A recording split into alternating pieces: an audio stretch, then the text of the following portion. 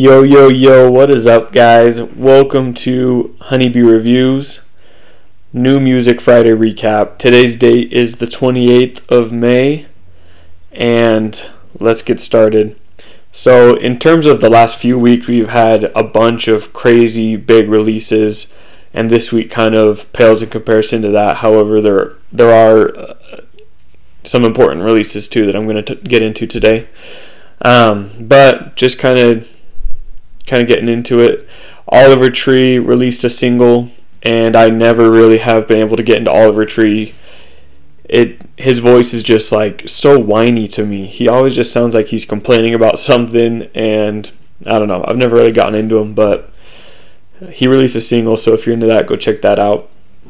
But what I really want to talk about today is the posthumous work that was done.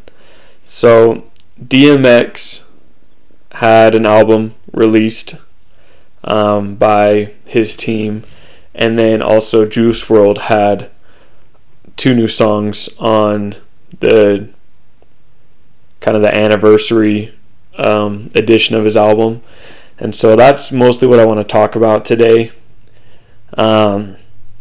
which of course both of DMX and Juice WRLD have passed away.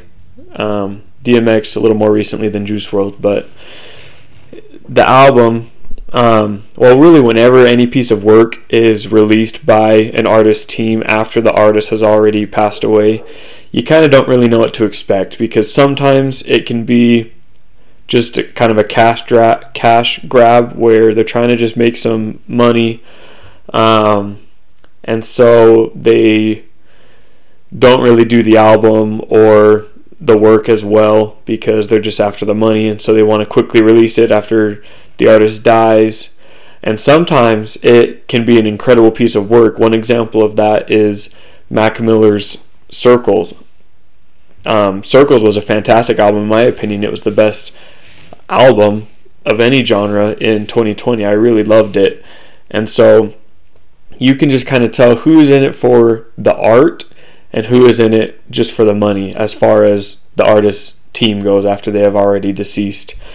And so going into this listen, the DMX album is called Exodus, and I had seen a lot of mixed stuff on Twitter about the DMX album because I didn't listen to it until this morning. So last night on Twitter I was looking and saw that some people were saying that the mixing was horrible and others said that it was amazing. So don't let anybody tell you any different. It is a well-produced album. Swiss Beats did a great job, and the album overall is pretty good. There's some big names on the album. You've got some Westside Gunn features, Benny the Butcher, Jay-Z, Nas, Alicia Keys, Bono from U2, and more that I can't think about right now. And so when a posthumous album is released, you never know how it's going to be. But I was extremely satisfied with Exodus. I thought it was a good album, and I thought personally that it was not just a cash grab, which some people were saying that because it was released so quickly after DMX passed away. But I thought it was a good album. And then same thing with the Juice WRLD songs that were released. They're fun and they're good. And so let's get into my 5 favorite songs released from this week's New Music Friday. At number 5, we have 100 Millones from Bad Bunny. Bad Bunny, if you don't know who he is a Puerto Rican artist.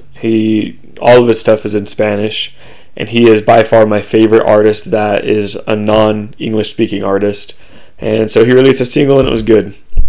At 4, I've got Lucid Dreams by Juice WRLD, and Lil Uzi Vert hopped on the remix for this song, and the Uzi verse was good, and the song is good.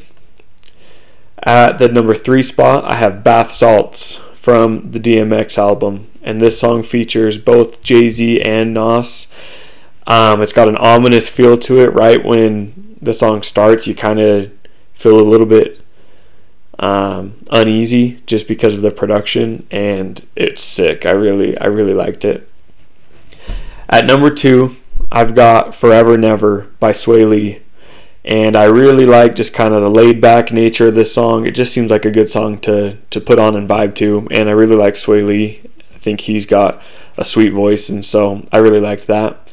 And at number 1, what I think the best song from this week's releases is Hood Blues, also from the DMX album. And this song features Westside Gunn and Benny the Butcher. And it was awesome. Every single verse, fantastic, and it's going to be one that I'm going to be having in my rotation for a while, I think. So thank you for listening to this week's New Music Friday recap, and I will catch you guys next week. Hopefully tonight or tomorrow I will have The Miseducation of Lauryn Hill reviewed and up on YouTube and on streaming services, so look out for that.